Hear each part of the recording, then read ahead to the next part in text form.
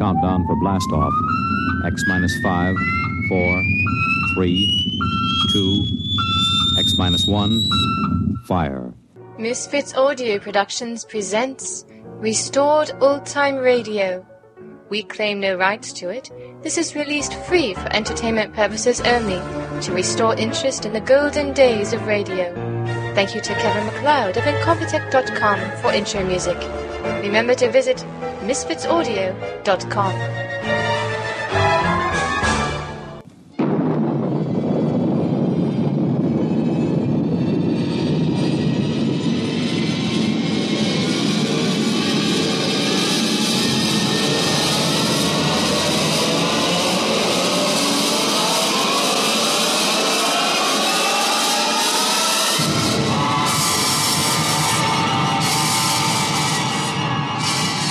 From the far horizons of the unknown come transcribed tales of new dimensions in time and space.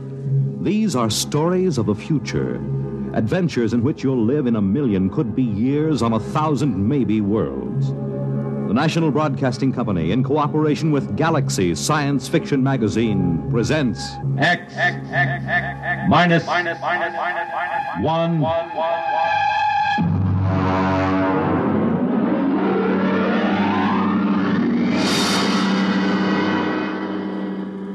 Tonight's story, The Cave of Night, by James E. Gunn.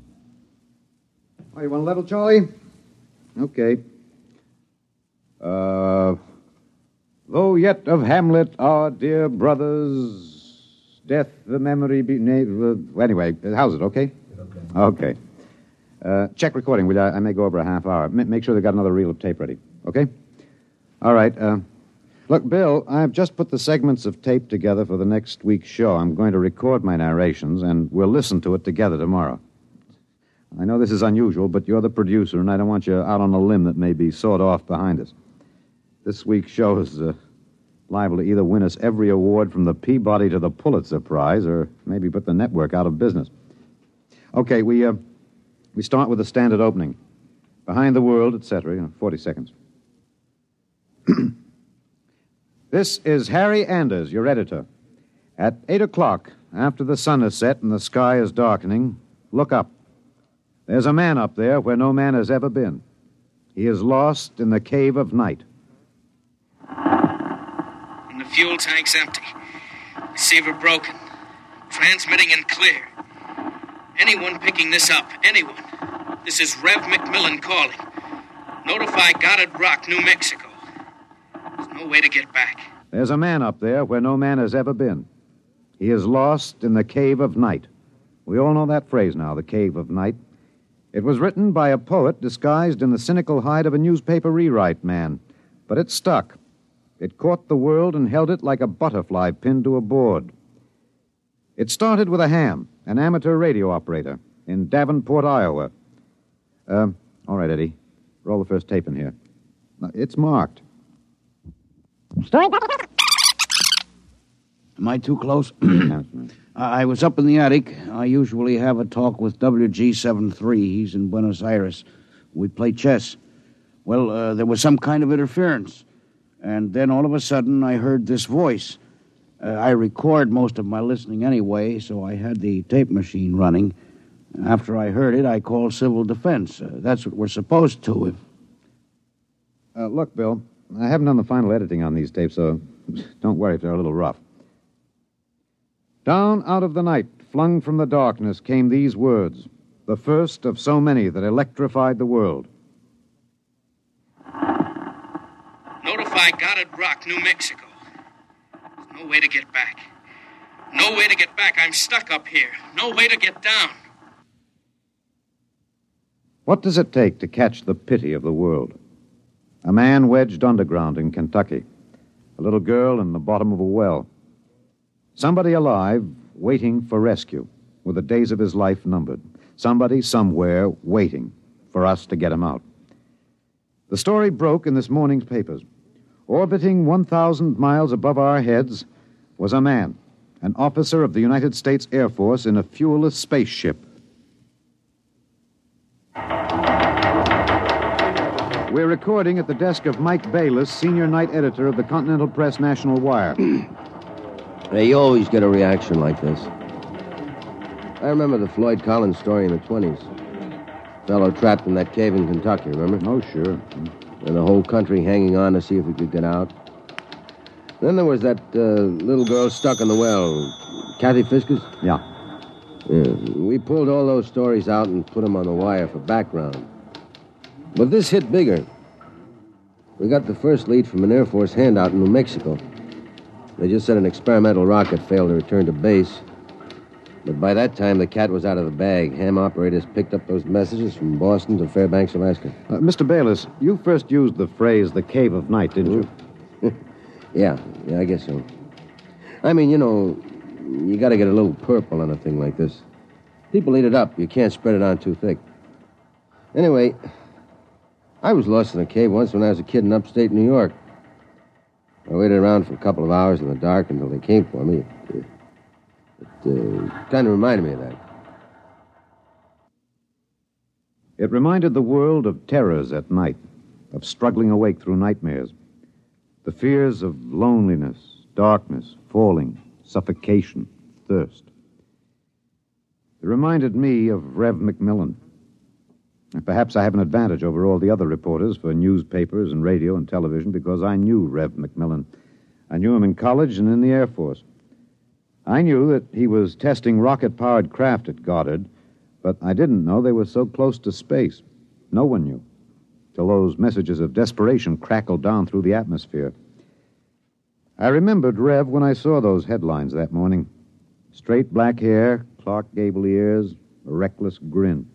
He ate well, reveled in expert jazz and Mozart opera, and he talked incessantly. His southern speech was no drawl. There was too much to say. And now he was alone. And soon all that might be extinguished. The men from the radio newsrooms rushed to Goddard Rocket Base armed with miniature tape recorders. I was telling a good story on this. Gentlemen, Hold it down, fellas. I'm Colonel Arthur J. Hannigan, Information Officer for Goddard Rocket Base. And I'm authorized to issue the following statement.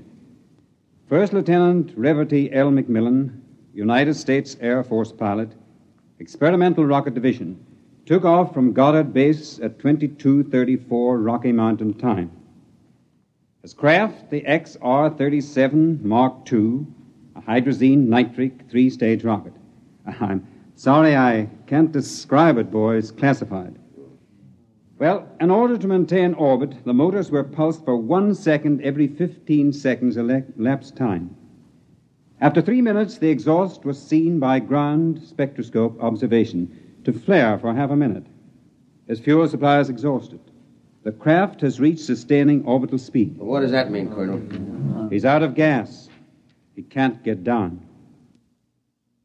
The first mobilization was of the scientific brains massed at Goddard. Few of them knew Rev. Brains at a research project are usually carefully sorted out and salted away from the distractions of the outside world.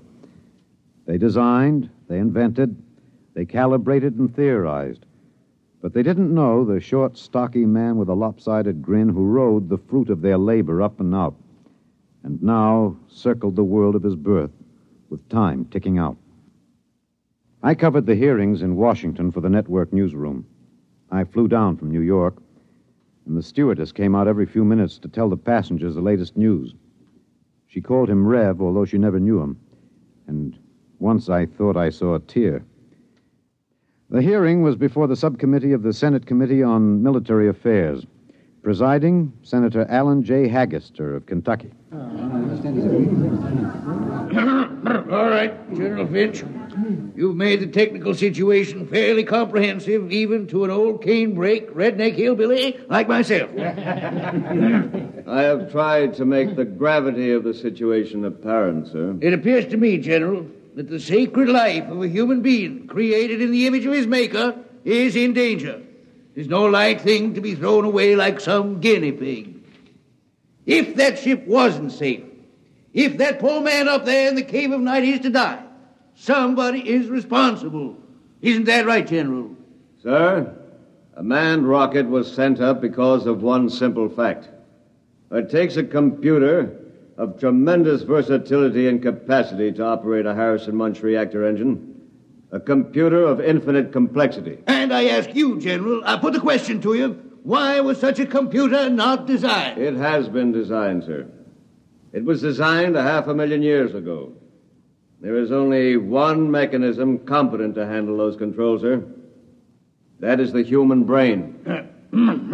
All right. I turn now to my second question, General, and I ask it not only for myself and my colleagues on this committee, but for 170 million Americans listening on the radio, watching on television. With that man up there living out his last days, why was it not possible to send a ship up after him? Why was there no second ship built? For one reason, Senator, money. The appropriation for rocket research fell short by 12% of the amount needed even to build one vessel. Oh, frankly, gentlemen, the deficiency was made up by cutting corners and diverting funds from other projects. That is not the point, General. There's a man up there who's going to die. With the limited funds you gave us, we've done what we set out to do. We've demonstrated that space flight is possible, that a space platform is feasible. If there is any inefficiency, if there is any blame for what has happened, it lies at the door of those who lack the confidence and the courage and ability of their countrymen to fight free of Earth to their greatest glory. Senator, how did you vote on that?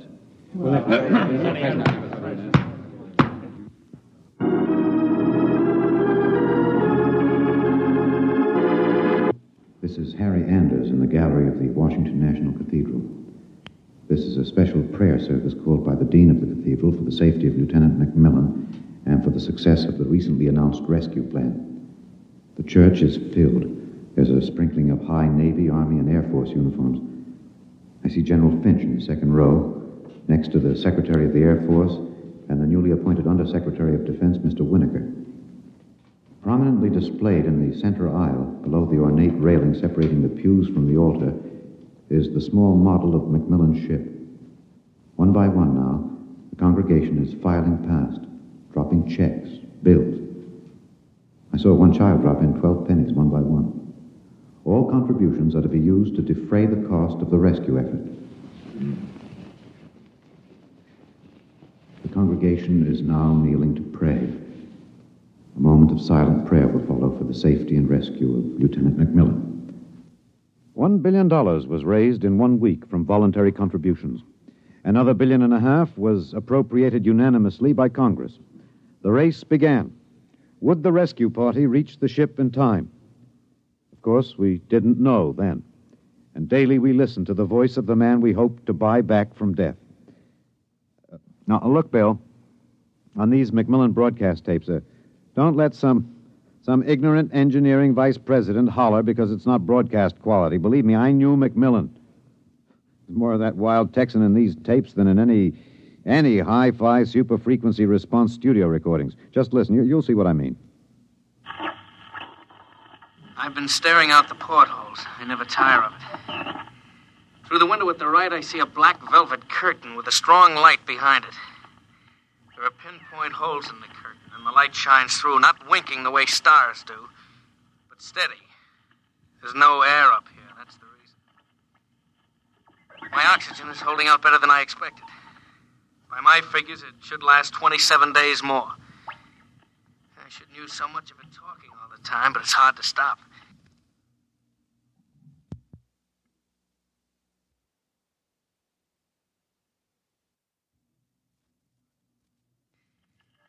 Talking, I feel as if I was still in touch with the Earth. Still one of you. Even though I am way up here. Too bad the receiver is broken, but if it had to be one or the other, I'm glad it was the transmitter that came through all right. There's only one of me. There are billions of you to talk to. You can't see me now. You'll have to wait hours for the dawn. I'll have mine in a few minutes. That's the way he talked. And as we listened to the lonely voice from the night, the engineers, the scientists, the construction men worked round the clock. General Finch presented the problem in the pool interview. I asked the questions for the combined networks that afternoon. Most of you heard the complete broadcast live as he briefed the world with the clipped, laconic delivery of a soldier. There are two basic problems. We've recovered the first and second stages of the rocket. We've only to construct the third stage. The second problem is more difficult. The pilot. Lieutenant McMillan was the only man physically and psychologically qualified. We discovered that in our first program. His training and orientation took 18 months. We have now to duplicate this in 27 days. You think it's possible, General? I don't know. That's all, Mr. Anders. Stevenson, get me some coffee, will you? Black and some kind of sandwich, no butter, no mayonnaise. And then the voice from the cave asked a question and expected no answer. Do you hear me down there? Sometimes I wonder. I wish there was some way I could be sure you were hearing me. Just that one thing might keep me from going crazy. I was there the night we answered that question. I was there in a helicopter over Kansas City. This is Harry Anders speaking to you from a helicopter over Kansas City. There are 15 seconds till midnight. The plan was developed by General Finch. At precisely midnight, every light in the city will be out and then flashed on in 2-second intervals. This will be the exact moment that McMillan's ship is calculated to pass overhead. It's almost time now. 5, 4, 3, 2, 1. There they go. Off. On. Off. On. Off. On. I see it. I see it. Kansas City winking at me. Oh, yes, I can see it. Thanks. Thanks. You're listening. I know that now. I'm not alone. I'll never forget. I'm waiting for you. We're recording in the press gallery of the Goddard Rocket Base main construction hangar. The vast third stage component stands before us, men swarming up and down the gantry cranes. The Mark III is being built to carry 5 men instead of 1. The pilot selection has been kept a top secret to avoid unnecessary strain on the men selected. The latest progress report gives a possible margin of 6 hours between the launching of the rescue ship and the estimated exhaustion supply of oxygen to Lieutenant McMillan. The shift is changing now. The expert construction workers recruited from across the country by the combined efforts of the Air Force Personnel Service, the Atomic Energy Commission, and the International United Electrical Workers and United Auto Workers of the AFL-CIO. The margin is 6 hours. 6 hours between life and death for Lieutenant Reverdy L. McMillan. An hour ago, I saw the sun rise over Russia. It looks like any other land from here. The green where it should be green. Farther north, a sort of mud color. And then white where the snow is still deep. Up here, you wonder why we're so different when the land is the same. You think we're all the same children of the same mother planet. Who says we're different? Can you hear me in the back? Stand a little close. Well, how about this? That's better. That's better. All right, gentlemen, I have exactly 5 minutes for the press conference. Therefore, I'm not going to answer any questions. Progress report is as follows. As a safety factor, we're constructing 2 complete 3-stage rockets and 6 additional 3rd-stage components. The telemetered reports from McMillan's ship have added important additional information, and the first of the rescue vessels should be ready to be launched at the estimated time, weather permitting. Now, don't ask a question. Within certain limitations of air turbulence, the rocket will be ready to lift in time to save Lieutenant McMillan. 21 days. The air is bad tonight. Can't seem to get a full breath. It seems to stick in the lungs. It doesn't matter, though. But I wish you could see what I've seen. The vast spreading universe around Earth like a bride in a soft veil. You'd know then that we belong out here. Come out, mankind. Come out and see what I have seen.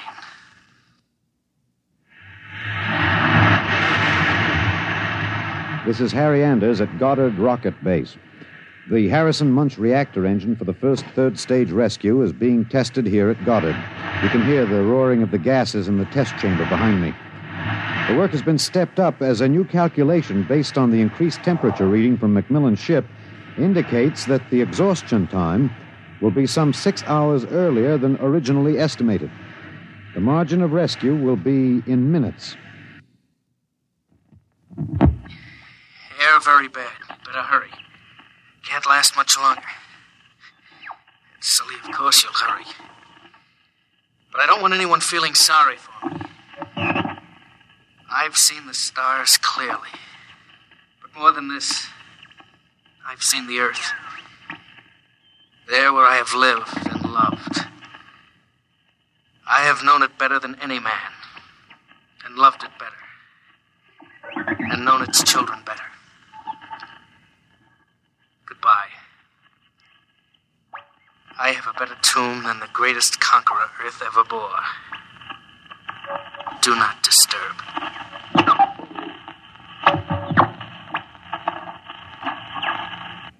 Countdown for blast off. 5, 4, 3, 2, 1.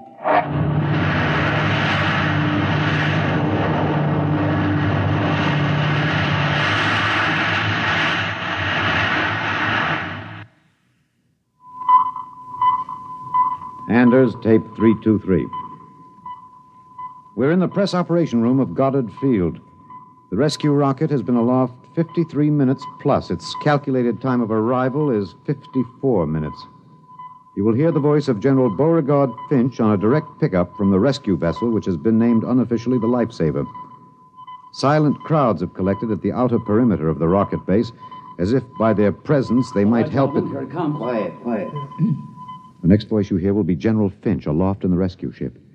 The voice quality may not be good. He's speaking over a throat mic in his pressure suit. Mark 3 to base. This is Finch. We'll secure that cable. We have just secured to the airlock of McMillan's ship. I'm now entering the lock. The inner door is closed. I have closed the outer door. The inner door is cycling. Now it is open. Bring in those oxy bottles, will you? The bulkhead to the control room is open.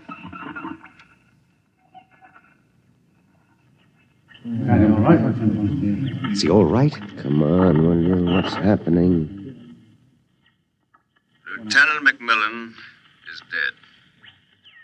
He died heroically, waiting till all hope was gone. Until every oxygen gauge stood at 0. And then, well, the airlock was open when we arrived. In accordance with his own wish, his body will be left here in its eternal orbit. I'm going to leave now. My feet will be the last to touch this deck. Lieutenant McMillan is in his control chair, staring out towards the stars. I'll leave the airlock doors open behind me. Let the airless, frigid arms of space protect and preserve for all eternity this man they would not let go. Well, that's the show, Bill. Bill, you remember at the conference we hadn't made up our mind whether to pick anything up from the celebration last night after the news of the Mars landing? I said it was the right end for Rev McMillan's story. You said it was old stuff. Every kid knew the sequence. The ships built to rescue Rev, used to set up the satellite base, from the base to the moon and now to Mars. Well, I went out with a mini-tape last night, and I've got the end of the story. Here it is. This is Harry Anders in Times Square. The neon rocket ship at the top of the Times building has just flashed into brilliant light. The signal that the landing signal has been received from the rocket Rev McMillan III. Man has landed on Mars. And a holiday crowd here in Times Square is celebrating like 1,000 New Years rolled into one. I'm being tossed and pushed and clapped on the back all at once. Let's see what the man on the street thinks about man on Mars. You, sir. I'm broadcasting. No. How do you feel about it, sir? How do you feel tonight about man's conquest of space, of the planet? Leave me alone. I'm in a hurry. Just a few words to the... Look, you get your hands off me. Let go of me. I'm not interested. Wait a minute, sir. Wait. Rev! Rev, come back here. Rev! You think I could listen to that voice over and over in a tape editing room and not know every vowel, every consonant? I'm telling you, Bill, I saw him. Rev McMillan. The black hair was gray and those Clark Gable ears were pinned back, but that's a simple operation. I played that piece of tape over and over. It was Rev. I know it. He isn't up there. He's alive. We've got it, Bill. We've got it on our show. We'll break it. Rev McMillan is alive. I haven't written it yet, but we finish it off with this, with a question. Why did they announce he was dead? I'm in the tape editing room now. I've got the reel ready to record the answer. Excuse me, Mr. Anders. I'm... Hey, just a minute. I'm recording. You better see the page outside Mr. Anders, I'd like to talk to you for a moment, if I may. I have a letter of authorization... Just a minute. I'll be through in a minute. Look, Bill, I've got the answer now. Last night, they landed on Mars. But that first ship, the one that circles up there now, there isn't anybody on it. There never was, except a 30 days recording and a transmitter. That's all. He was never up there. They didn't have the money for a manned rocket. They wanted a crash program all out, so they sent a decoy up. And we all broke our hearts to rescue the man who wasn't there. Oh, he must be laughing, General Finch and the rest of them, the ones that knew. I guess they had a problem. What to do with Rev? I wonder if he slipped away from whatever guards they have around him to see the celebration. He looked a little sad. I think sometimes he must wish he was really up there in the cave of night, seated in the icy control room, 1,075 miles above the Earth, staring out at the stars. Mr. Anders, I must insist... What? Bill. Looks as if I won't have to worry about editing this tape. My friends are from Washington. I'd like to call your attention to the last paragraph. What? Oh, no. It's very simple. You won't have to burn it. It's easy to destroy recording tape. I throw this switch. When the tape goes through the erasing head, it's gone forever. Oh, too bad. Would have made one fine show. Okay. So long, Rev.